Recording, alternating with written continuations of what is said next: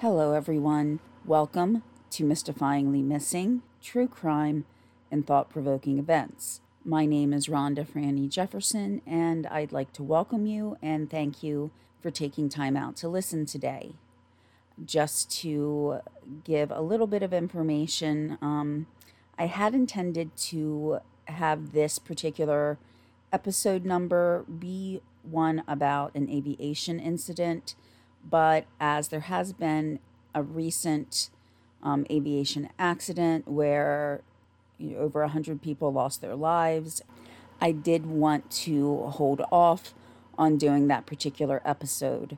So I did move one up that while one part of the story has been in the national news quite recently, the other hasn't. We'll be reviewing actually two cases in kind of a comparison to see what led to certain events as they occurred in both cases. I went down kind of the proverbial rabbit hole thinking it would be maybe a 1 hour long episode, but actually it is probably going to be quite a bit longer. So just up front, I will let you know this will be a 2-part episode. When I do multiple parts, I usually try to record everything at the same time. Then I'll go back and edit the first half and put that out as an episode, and then work on editing that second half. So it does come out, much more quickly or much faster than, a completely new episode would. It's just I don't want to have a 2 or 3 hour episode where you may have to start and stop multiple times. But I also don't want there to be a 2 or 3 week gap between the two different episodes. Also, with any ongoing litigation that may be referenced in this episode and part 2, the accusations are all alleged. If it has not gone to court yet and there's not been a confession or a trial with a definitive verdict, then we do give everybody the presumption of innocence and just look at the information as we have it now. And while I will discuss aspects about making judgments from information provided that may not be complete, especially in the second episode, I do just want to make sure that it is clear that at this point the accusations are alleged, because after going through these cases, a major part of my thought process in these is no matter what, we still need to give a victim or potential victim the right to be believed until there is definitive proof that shows that he or she is not telling the truth. Now, secondly, I do just want to mention, in case anybody is interested, the television show Buried in the Backyard appears on the Oxygen Network. In October of last year, I received an email asking if I would do an in-person interview about a case that happened in my area. I was not able to discuss anything regarding the case until the episode actually aired, but it did air. It is season 4, episode 12 of Buried in the Backyard, titled Family Affair, just in case anybody is interested.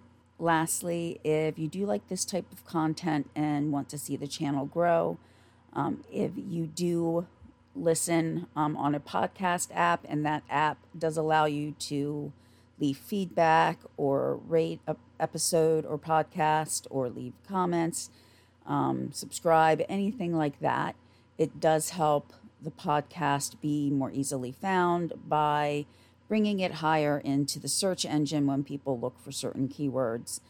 I don't know too much about all of the algorithms and how they work those, but it does help more people see the podcast. Also, I do upload the audio to YouTube because I know myself, I sometimes like to just have that TV on, seeing, just anything in the background and hearing anything in the background. So it is uploaded, but YouTube is very sensitive to certain words. So there is a word, sexual assault, that's used for sexual assault. But I will be saying SA as an abbreviation. There may be a few other words that I may have to abbreviate because of that. I don't want an episode kicked off YouTube because of some words that they don't like being used, even though honestly, YouTube is not really my biggest platform. Actually, I don't have a big platform at this point. But, if there's any way to get information and these stories out there, then I do like to look at all of the avenues. Just a couple quick notes. All of my resources will be linked into the description of the episode. For the second incident that I'll be covering, while I did confirm information through a couple of different articles or information sites regarding the case, there was one particular article that really broke down the timeline as well. So even though information from other sources will be used, one from ABC7 does actually give a timeline that I will be relying heavily upon, as honestly, that's one of the best timelines and breakdown of information that I've seen on anything that I've researched so far. Contact information, if you do have any suggestions on cases, will be also linked in the description of the episode. And one last thing, I do need to give a disclaimer that, as with many of the cases, if not all that I cover, there will be discussions of death, violence, assault, sometimes self-harm, just unfortunately negative things. But we do tend to learn more from these events, and so a lot of times these are the types of events that are covered. So that's kind of a disclaimer to let you know that, if you might find any of these topics distressing, I don't want anybody to, not be aware of that before we start the podcast, because I want everybody to feel comfortable when listening. So now, as this will be quite the lengthy episodes, let's get into it and discuss cases where victims are not believed. We will be looking at two different cases where the reaction of law enforcement was different, as well as the outcome that we're seeing if all of the information that's been provided is true. Then it leads us to doubt an alleged victim's trauma, which is very, very difficult to hear about, because then that casts doubt on victims who do come forward. And that is one of the most heinous things that can happen. So, you've been a victim of a crime. You've been traumatized, fearing for your life, maybe your family's life too. And when you finally emerge from this horrific situation, law enforcement doesn't believe you. You feel alone, abandoned, mistrustful, and betrayed. You know what happened. Your loved ones know what happened. But the police continue to investigate and even declare that your kidnapping was a hoax. What do you say and do? And so that you know from the beginning here, this episode will cover parts of the Sherri Papini case. And though if the allegations against Sherri Papini are true, it does pain me to a certain extent to cover her case because of the impact that it can have on others. Plus, it's actually giving her some attention. And if the allegations are true, it's helping her get what she wants. But we don't know that now for sure, as it's not gone to trial and there has been no confession. So I will need to cover details of this story as a comparison tool about the story of another couple, of Denise Huskins and her boyfriend, Aaron Quinn. I feel that to see these two stories back to back, we can see the problem with not believing some survivors and the importance of making sure that law enforcement turns every stone, looks in any little hiding spot just to make sure that the truth and the whole truth has come to light. So we will do a summary of what happened to Sherri Papini and all of the current events surrounding that to the point and up to the recording of this episode. It will take a while to go through all of the details, but once that's all done, I do want to spend more time on the second case of Denise Huskins and Aaron Quinn. So to summarize the Papini case, this was originally in the news in November of 2016. And we've seen this or heard this many times.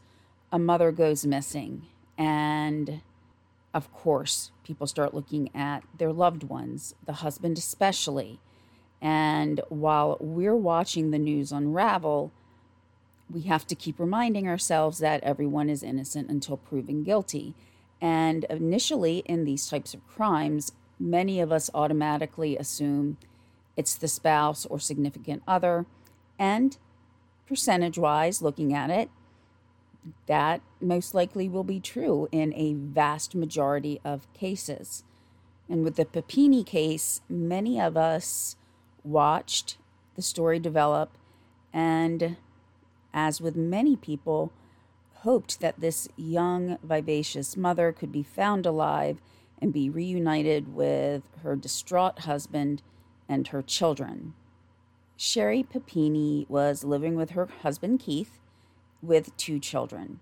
She was a stay-at-home mom with 2 kids.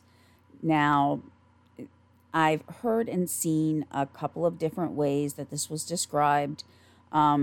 Most of the information says that the children were in daycare. I have one source that said it was dance class, but based on everything, I'm hearing daycare. And this has been brought up also as a key because they weren't in daycare for that long when this event happened. But that daycare does play a role in at least the timeline of events that were given. So Sherri set out for her run, and her husband Keith got home from his job at Best Buy to find that Sherri and the kids were not home.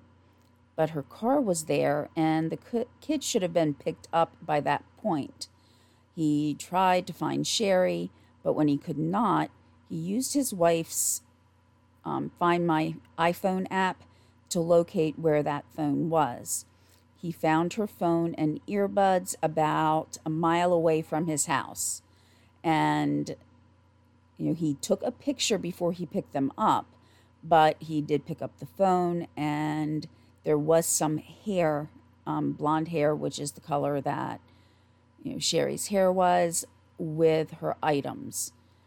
And I do want to apologize. A moment ago, I said that I'd seen that they were in dance class in just the one article, but actually it was piano class, so I apologize for that, for misspeaking. These events took place near the Papini home in Redding, California, and it was so close to Thanksgiving that this family was most likely going to need to go through the holiday without their mother around or their wife. The 911 call does say daycare, so definitely I'm listening to that. Many of you may have heard the 911 call already, but I will play it so that you can hear some of the detail that Keith is giving and see if you find the call odd or if you think it's a perfectly reasonable response when you find a spouse missing.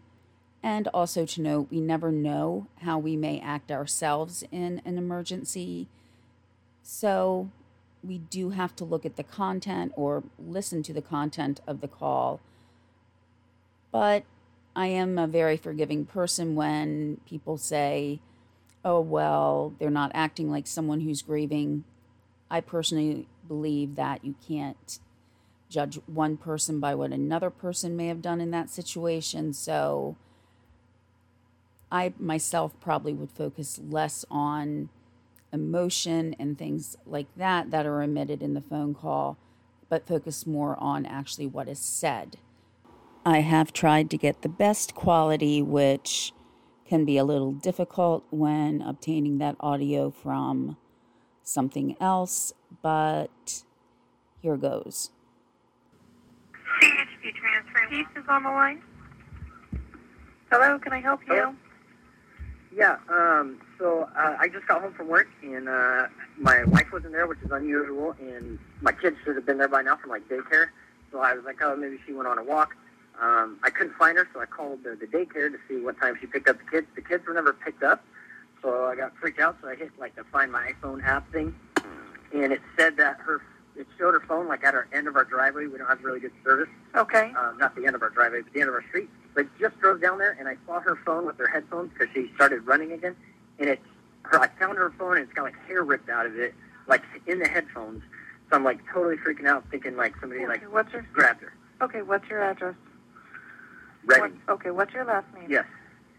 Papini, P-A-P-I-N-I. And your first name? Keith. K-E-I-T-H? Yes. Okay. Did you go pick up your children? No, I'm going to call my mom and have her do it. Okay. What's your wife's name? I'm going to, like, knock on every door. Sherry. S-H-E-R-R-I. And same last name? Yes. She white, female? Yes. What's her date of birth? It is June 11th, 1982. Is her vehicle there? Does she not have a vehicle? She has a vehicle that's at the house. Okay, the vehicle is at the house? She's running. How? Okay. Yes, I'm in it right now driving, and I took a picture of her phone on the ground before I picked it up. Okay, how tall is she? 5'3", 5'4". How much does she weigh? 100 pounds. Eye color? Like a bluish blue. Okay, hair color? Blonde. Do you know what she was wearing? Is there No something idea. she always wears? I'm assuming she went running, so Okay, probably there's- running athletic type clothes. Okay, there's not an outfit she always wears or anything like that. Does she run with a dog or by herself? By herself. Okay. What time were the She kids just supposed started running again, and we live in a... When's the last time? Super mad right now. When's the last time you heard from her?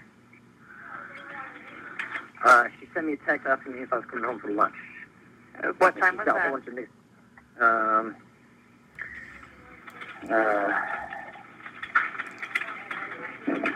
Give me 1 second.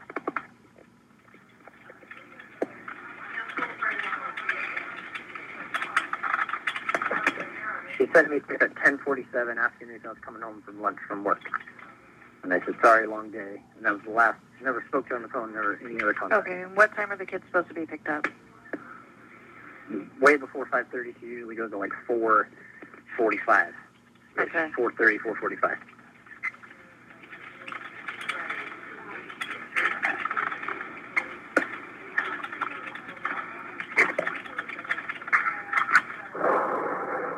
Okay, are you headed back to the house, or where are you at right now?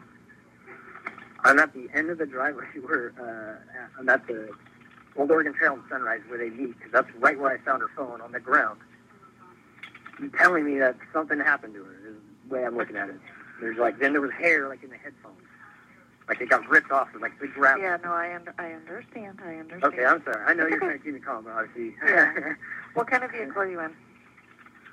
I'm at a black Kia Optima.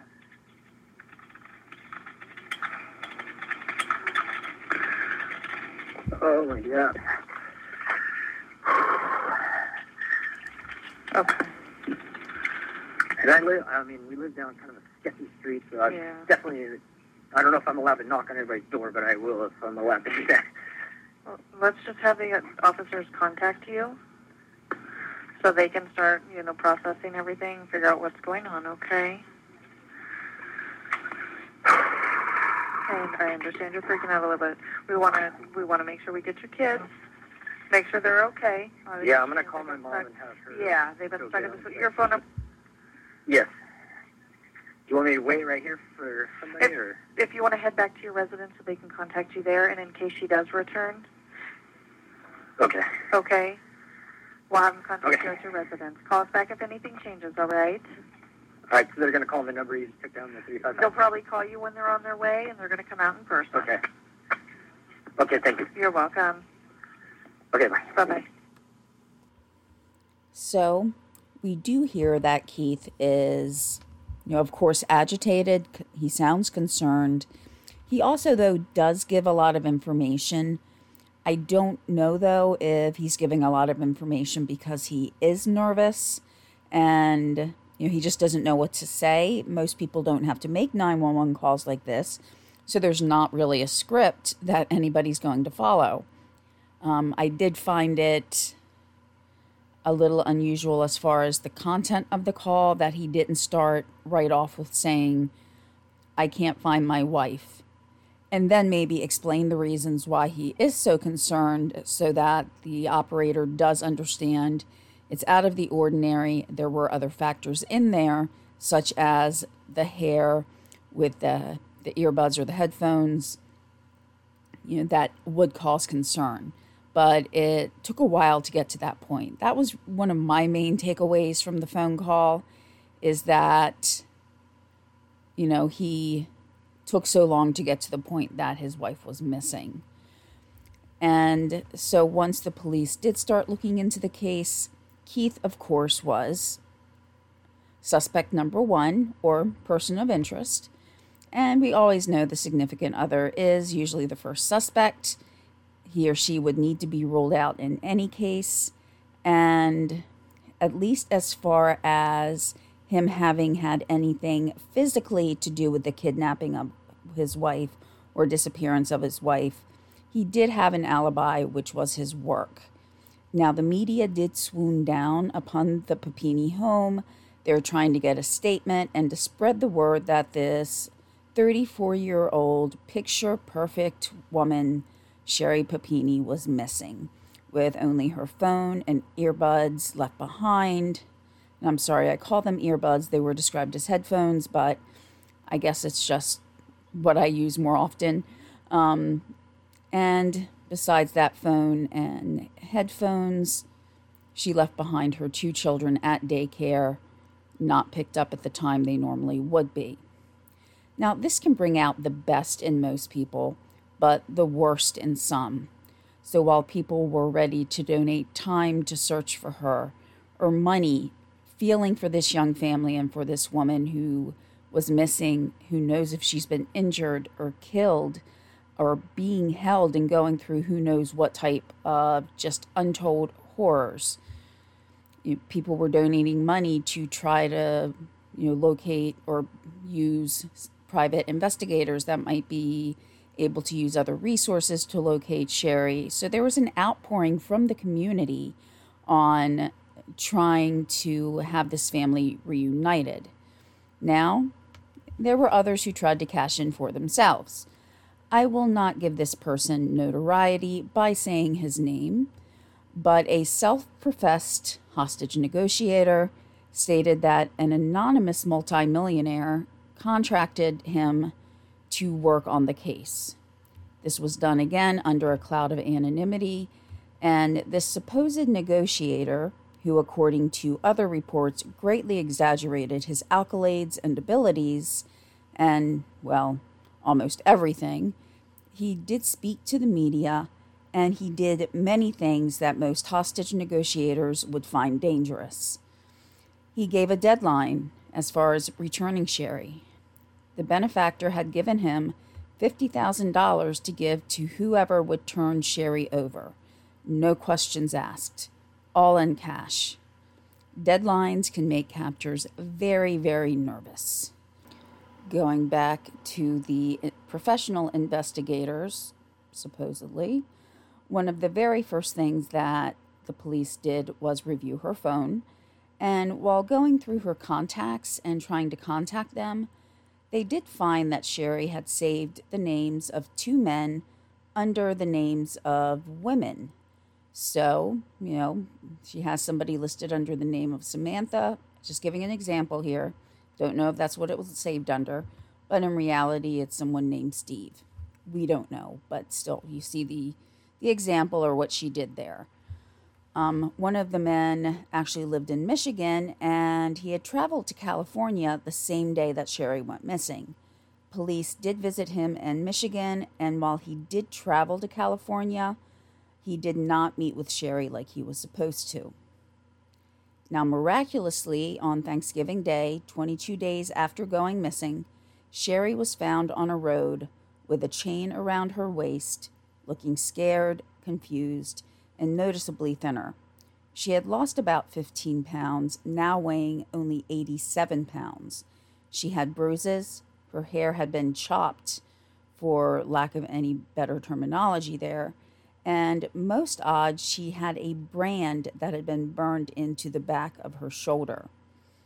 In a call that Keith may have been losing hope of ever receiving, he was told that his wife was alive. The police had found things somewhat bizarre from the beginning. The first red flag was the phone and the earbuds. So Keith said that there was hair on the earphones, but the police said it looked like the phone, the earphones, and the hair were just kind of placed there. They weren't tossed by an abductor or dropped by a woman fighting for her life. Now, we also do have to remember Keith did move the phone, but he did take a picture first. The police, while releasing some information, did keep some things close to the vest, stating that Sherry had said that two females had abducted her in a dark-colored SUV, and they did have a handgun. She did say that these were Hispanic women, and it did, though, take a while to actually get any type of sketch or better description of what these two captors may have looked like. Now, the police at this point had acted on about 20 search warrants, and they explored a number of different avenues, such as electronic records and bank account information. And just looking at that from an outsider, if I had read that originally, I would be wondering what was in all of the 20 search warrants. How many electronics, phones, bank accounts did they have?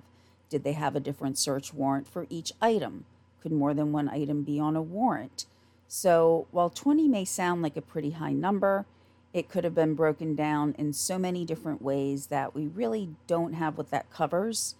It could be, 20 warrants, but some for her husband Keith, some for close family members, for herself. It's hard to say what was covered individually. So theoretically, it may not even be that large of a number. Now, of course, if multiple things were listed on the warrants, 20 could be a really, really high number. Another note, though, is that 12 search warrants were served in Michigan. And we'll get to that a little bit later. But along with the 20 that we already know, I don't know if the 12 in Michigan were included in that number of 20. Now, law enforcement said Keith Papini was forthcoming and cooperative. He did take a lie detector test, which, keep in mind, is not admissible in court, but he did pass the test. As polygraphs are not 100% reliable, a positive or negative finding cannot definitively tell police if a person was or was not involved in a crime, but it can be used as a tool to help narrow suspects down or to lead them in a different direction. Police were less than thrilled, though, with Keith's communication with the media, hypothesizing that something Keith said may lead to a compromised investigation, and that's not necessarily unheard of. But with Sherry's return, her perceived lack of cooperation was even more bizarre. Discussing any trauma can be and is oftentimes distressing, emotional, and traumatic in itself. But she really didn't want to talk to police, But at times she was kind of contradictory as well, giving them information and then saying she didn't want to talk to them. Now, an important note right here is that Sherry denied any assault, and this is where I'm using the abbreviation of SA, during her captivity. But there was male DNA found in her underwear. It was not Keith's. Now, all of her clothes that she had been wearing when she went missing had been switched out. She was wearing totally different clothes except for her underwear. And frankly, I have some questions about this, especially as she was supposedly being held captive by other women. And some women out there may have the same questions that I'm having about that. I will not get too much into detail as it's not going to directly affect the allegations that have been made towards Sherry, but asking certain questions can lead to more answers than you may have ever thought. Just kind of a side note there. So as I said before, it would be months before Sherry actually provided a detailed description to have sketches made of her captors. Now, yes, they did have bandanas covering half their face, but she did describe them as Hispanic with an older one and a younger one. Also, the older one was bigger than the younger one. She had been locked in a closet, she said, with a bucket to use as a restroom. And Sherry admitted that she asked for kitty litter to be brought to her to use, and they did give it to her. She also says they beat her, and while she couldn't understand what they discussed amongst themselves because of a language barrier, she had been told that they were trying to sell her into trafficking. She had indicated also that the abductors told her the police were involved, and I have to wonder if Sherry used this as a reason to say she didn't want to speak with investigators. That's just a thought that I had, at least in any of the resources that I found. It wasn't mentioned, but that's just where my mind kind of went as far as what she could say in regards to speaking with the investigators. And after a while, Sherry Papini's case just kind of faded into the background, only covered occasionally by YouTubers or podcasters, just retelling of the case. But the police didn't stop. They interviewed people, and they had already interviewed the man from Michigan who ended up not meeting with Sherry after he flew across the country to meet with her. Reviewing some of the things that Sherry said when she did talk to the police was saying things such as she pulled out some of her, quote, signature blonde hair, end quote, to leave with her belongings, the iPhone and the earbuds. What I just found is why she called it a signature blonde, but okay. She also brought up her breast augmentation a number of times. So while it may have been important to some degree, such as, they asked if she normally jogged that time of day. I know that from other reports she had just resumed jogging. So for her to say something like she hadn't been jogging for a couple of weeks because of the breast augmentation, okay. But they said that she actually kept bringing it up. And there was also inconsistencies in what she said, or at least I will say logical inconsistencies. She talked about how her hands were zip tied behind her, yet, in the same, statement, she talked about how she was able to get her zip tied hands over her knees. And that would seem a little difficult. I am trying to picture it, and she was quite a small woman. After losing the 15 pounds, she was still at only 87 pounds, putting her, far less than 110 pounds originally. But she also mentioned that she and her husband had watched a YouTube video on how to get out of those restraints. So she thought that it helped. Again, Okay, I haven't really watched anything like that, but some people may. So that's why it's out there. It's on a YouTube channel because some people do want to say things like that. Now, going back to some of Sherry's history, which will be a factor in what's about to happen. It's been reported that Sherry did suffer from mental illness. Now, just because we're bringing up mental illness, there should be no stigma attached to that. A mental illness is an illness and needs to be treated appropriately, but this could be a factor and had been a factor in how she had behaved in the past. Sherry's mother, at one point, when Sherry was around 21 years old, called 911. Sherry was trying to harm herself, and in some of the sources that I've reviewed, her mother said that while she was trying to harm herself, she had indicated she would blame it on her mother. So doing self-harm, but blaming someone else. Sherry's sister also said that Sherry once kicked in a door, and her father said that she had vandalized his home at some point. So were any of these a direct factor in the abduction case? No, but it does show behavior that Sherry had exhibited in the past, and most notably, at least if I were comparing things, the fact that she was harming herself, but then threatened to blame it on someone else, in this case, her mother. So also, I've mentioned the man from Michigan. There was a second man, just known as Man 2, and this is a quote of how he described Sherry as, quote, an attention-hungry person who told stories to try to get people's attention, end quote. He said that he knew of stories that were made up about abuse that supposedly had happened to Sherry that were perpetrated by her family. The two had met through a youth program, and actually the organizer of that program had insight into Sherry's behavior.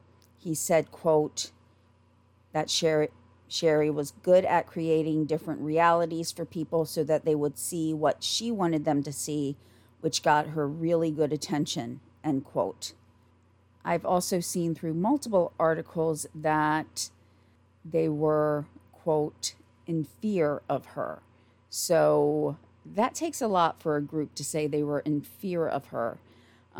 It may mean that they were unsure of what her next steps or moods, what might she do next that they might get drawn into and possibly even accused of something. And what's so important in this case is that the police never stopped looking for answers. Now, yes, they had their doubts about Sherry's story, but also, what if there really was a kidnapper out there who grabbed a jogger? They needed to make sure that if it was, in fact, a true case of abduction, that those who were responsible were brought to justice, period. But what they found ended up confirming some of their original instincts. See, they kept looking at things. They looked at the underwear that she had been wearing apparently for 3 weeks, and they had that male DNA that did not belong to her husband. So in 2020, they were able to match DNA that led to one of Sherry Papini's ex-boyfriends. So this was not a direct match to him, but it was more of a genetic mapping that led to him. But it was one of her ex-boyfriends who lived, hundreds of miles away from Redding, California. But pretty quickly, he did crack and tell the police that he did help Sherry Papini fake the kidnapping. Over the course of time, she had reconnected with him. He had described it as finding some of her stuff, while, cleaning out some things. And since it had been a while since they had broken up, he figured it was an okay time to go and reach out to her. He was able to reach out to her family, who gave him information, and it just kind of went from there. Papini would allegedly, and again, we are looking at allegedly at this point, tell him that she was being abused. And so he thought that he was helping her. He picked up Papini. She stayed with him through every day that she was missing. They stated that she did sleep in the bed while he slept on the couch. She refused to eat, even though he was concerned about her. She wanted him to hurt her, but he did decline that, but she did injuries to herself. And then also, though, he did help in the implementation of the brand. It was a brand on the back of her shoulder that referred to a Bible verse, and he did help her with that.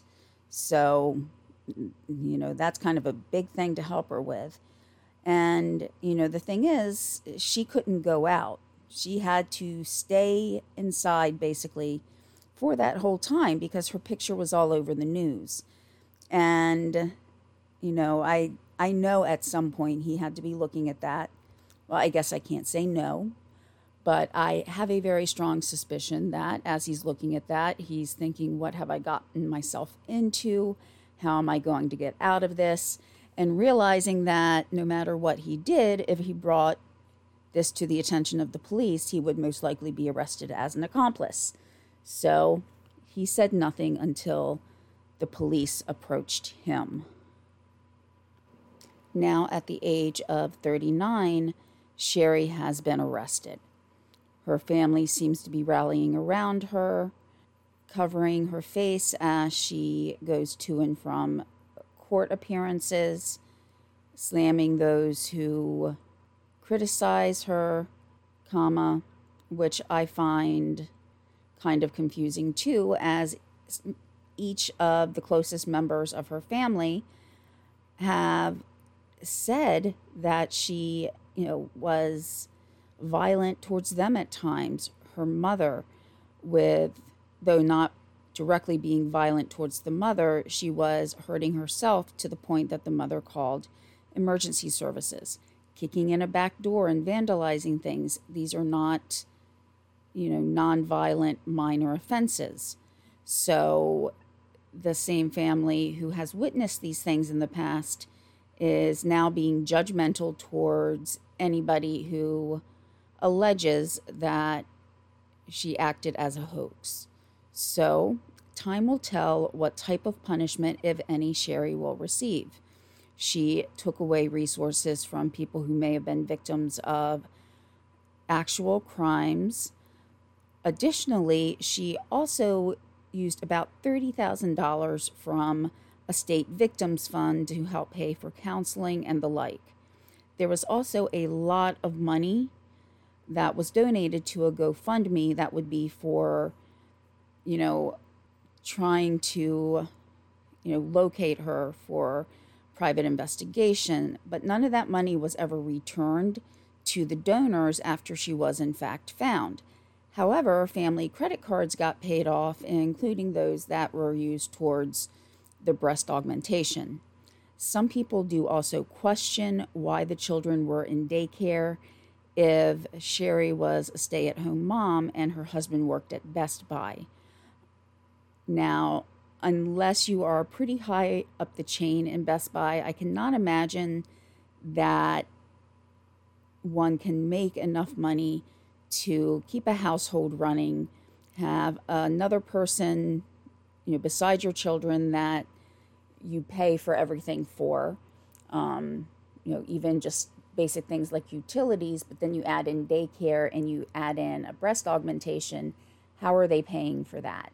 So the approximate $50,000 that they received by donations was used for personal bills, not for, even things like additional counseling or, other things that may have been needed for someone who has gone through this traumatic event. So what happens will take place through the media, through the court system, and until we have an answer, again, I do want to emphasize how important it is to try to keep an open mind in that we need to presume innocence until guilt is proven, because by not doing so, you open up floodgates so that all innocent people are looked at as guilty before it's proven. But now we have background on Sherri Papini and her case, and of course we'll be watching it to see what unfolds in the coming weeks or months. But with the Sherri Papini case dominating headlines, sometimes truth can be lost. If someone were to have something similar happen to them, would anybody truly believe it? And this leads us to another case. And this case happened before Sherri Papini's case actually took place, and it did take place in a different part of California. The thoughts, motives, and repercussions of the police claiming that there was a hoax about a kidnapping shows the importance that police need to take every case seriously, not make any public statements about someone's guilt before it's confirmed, and that a thin line that falls between gut instinct and fact needs to be recognized. Now, as I will be breaking this into at least 2 episodes, hopefully I will not go into 3, but I will give some of the background information on the next case that we'll be talking about. And then once we get past that, that's where I'll stop, and we'll have another episode out to continue the case. Now, I will admit that when I started to hear about this second case that I'm discussing, it actually happened before Sherri Papini's case, but I actually thought it was a discussion of the same case. It was in California. Just, a quick glance at the person is they both have, the woman has blonde hair, so they both have blonde hair. It was another couple involved, so you have Keith and Sherri. And now we have Aaron Quinn and Denise Huskins, whose lives were torn apart in a matter of a night. And while they should have been working on getting their lives back on track after resolution, nothing happened the way that anybody could foresee. So this took place in Vallejo, California. It was March 2015. And Aaron Quinn and Denise Huskins were at Aaron's house. Now, their relationship had hit a point where they were going to need to decide whether or not they wanted to continue in that relationship. Huskins had found out that Quinn had been texting an ex-fiancé. Now, this ex-fiancé and Aaron's relationship did not end on a great note, but we really don't know why they were texting, but they were. But this, led to Denise standing up for herself, and rightfully so, to say they needed to decide what they were going to do going forward in their relationship. And while I'm sure that the conversations from that night had been an emotional struggle, as, with many serious relationships, Huskins said later that it felt like a fresh start when they finally went to bed. But little did they know that the choices they made that night about their relationship would indirectly lead to some very traumatic and troubling events that would impact their life, not only in their relationship, but their life in general. What was about to occur would leave scars, both physical and emotional, and cause trauma that will last a lifetime. This couple was held hostage with, again, the use of zip ties, which we saw in Sherri Papini's case, and these zip ties were used to bind them, and Aaron being shoved into a closet, and they were blindfolded with something that was very interesting, goggles with the lenses blacked out. and the bizarre chain of events continued. The attackers used pre-recorded messages to communicate through headphones that had been placed over the couple's ears. The message said that they would be given a sedative, and if they refused, then they would be given to them as a shot. The message did use Aaron's name, so this was not a case of mistaken identity, possibly, or a random burglary. This was targeted and planned. The people who attacked them had this fantastical story that you usually only see on TV or in the movies. The attackers were, and I quote from what they had said, and this is from a People article, that they were, quote, from a well-organized, highly trained group that collected financial debt. Denise would be kidnapped and returned within 48 hours if Aaron paid the ransom, end quote. Now, while Aaron was shoved into the closet, one of the intruders was asking questions, but that may have been because they realized something was not quite right. Remember that ex-fiancé I was talking about that Aaron had? The intruder asked at one point, and also states that they had a problem. He asked Aaron if Denise and the ex-fiancé looked alike. Now, remember, they were at Aaron's house, not Denise's. And Aaron answered yes, maybe they did both have long blonde hair. And the intruder's response was that they had the, quote, wrong intel. So the house that the intruders went into was probably the right house, knowing Aaron by name, but it had once been shared with that ex-fiancé, the one that had brought Denise there that night so that they could discuss the relationship and how they were going to get past Aaron reconnecting with that ex-fiancé. And that woman had also had some of her belongings stored at the house until just pretty recently. So if someone was looking at intel, it's possible they could have followed her to that house. So, having to kind of work on the fly here, the kidnappers told Aaron that, Aaron and Denise, that they were going to take Denise for 48 hours, and they were going to give Aaron some things that he needed to complete. Aaron was then taken from the closet, taken downstairs to a couch, and they marked an area out with duct tape that was a square. They then used duct tape as bindings as well, but the kidnappers asked Quinn if he was comfortable. He also was advised, though, that there would be cameras that would be watching him. So again, improvising, the kidnappers told Aaron that he would have to call out to work and to text out from work for Denise. They also wanted him to withdraw money from the bank, and he was advised that those cameras would be monitoring him in everything that he did. And as we've seen and heard on so many TV shows or books about crime, they told him not to go to the police because if they did, Denise would be killed. So they then took Denise and left. And even though Aaron Quinn was pretty quickly able to get the goggles off his eyes, he soon felt the effects of the drugs that he had been given. Now, a lot of this time had passed, and I'm sure it went so fast, yet agonizingly slow at the same time. It was now 5 a.m., and with the drugs now fully kicked in, he was no longer able to keep his eyes open.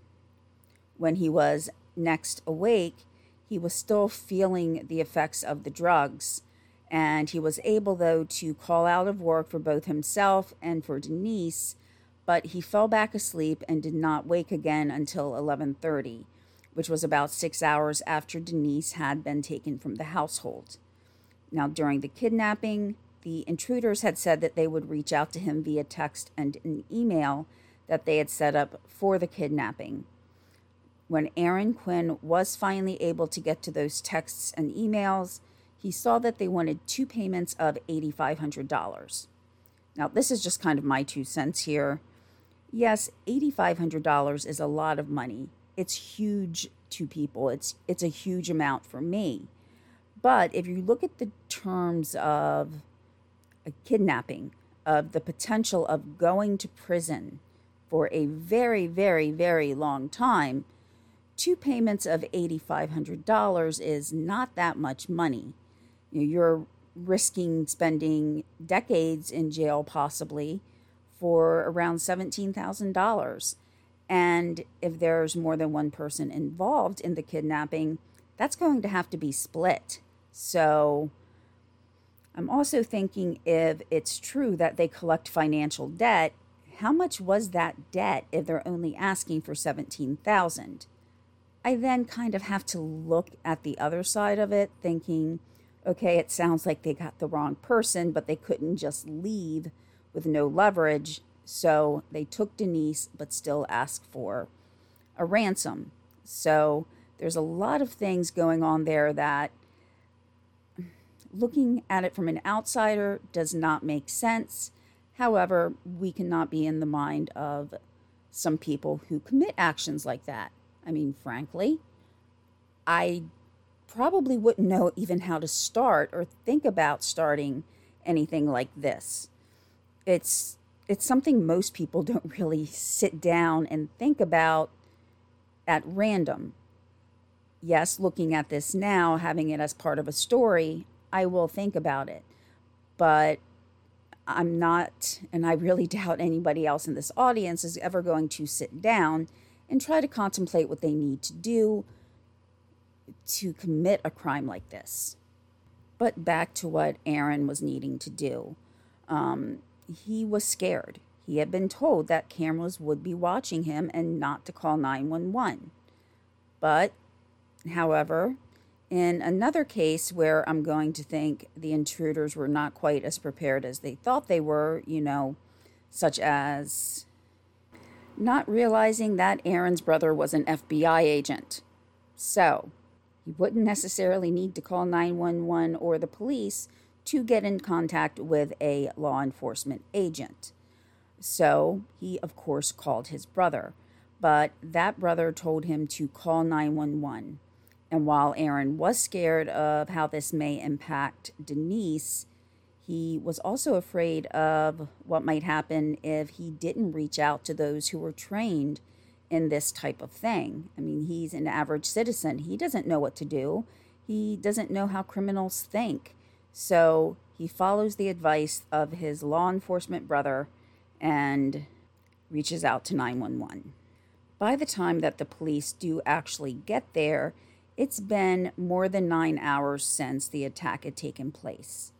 The first question that Aaron was asked probably set a pretty negative tone for the rest of the investigation.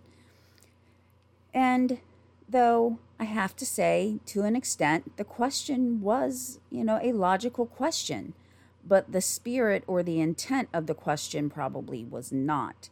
It was not asked in a manner appropriate of someone who may have been a victim of an attack. The question was, were you on drugs? Now, when I say that, we can see to an extent why this might be asked, is Aaron had been under the effects of drugs, though not taken willingly.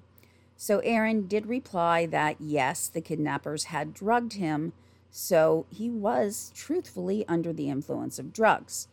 But the police are looking at this externally, and they're not under that haze of drugs that Aaron is under. They are probably looking at this as a motive, possibly, or maybe even what precipitated a crime, believing that maybe Aaron and Denise had been involved in drugs and something happened, whether it be money being owed, an accidental overdose, anything like that. So this was the very first question that was asked. But there were cameras in the house.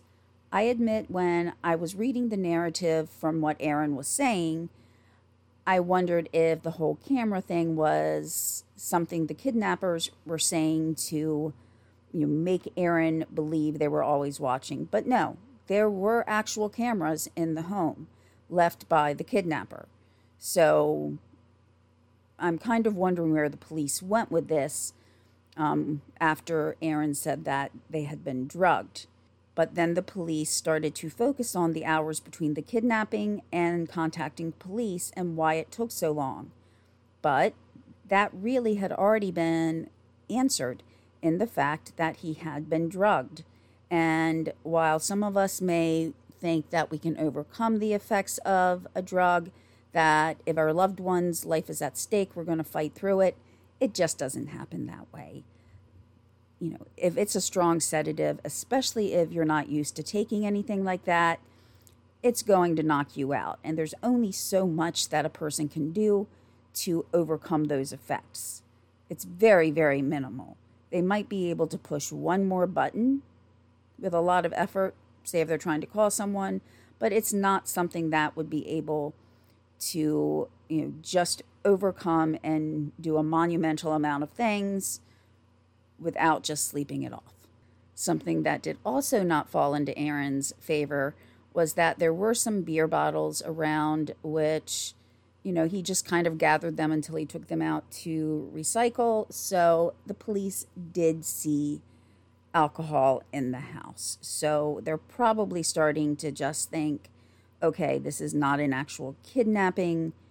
They asked him if he had been partying because of the beer bottles, and it really was going along a route of they did not believe him.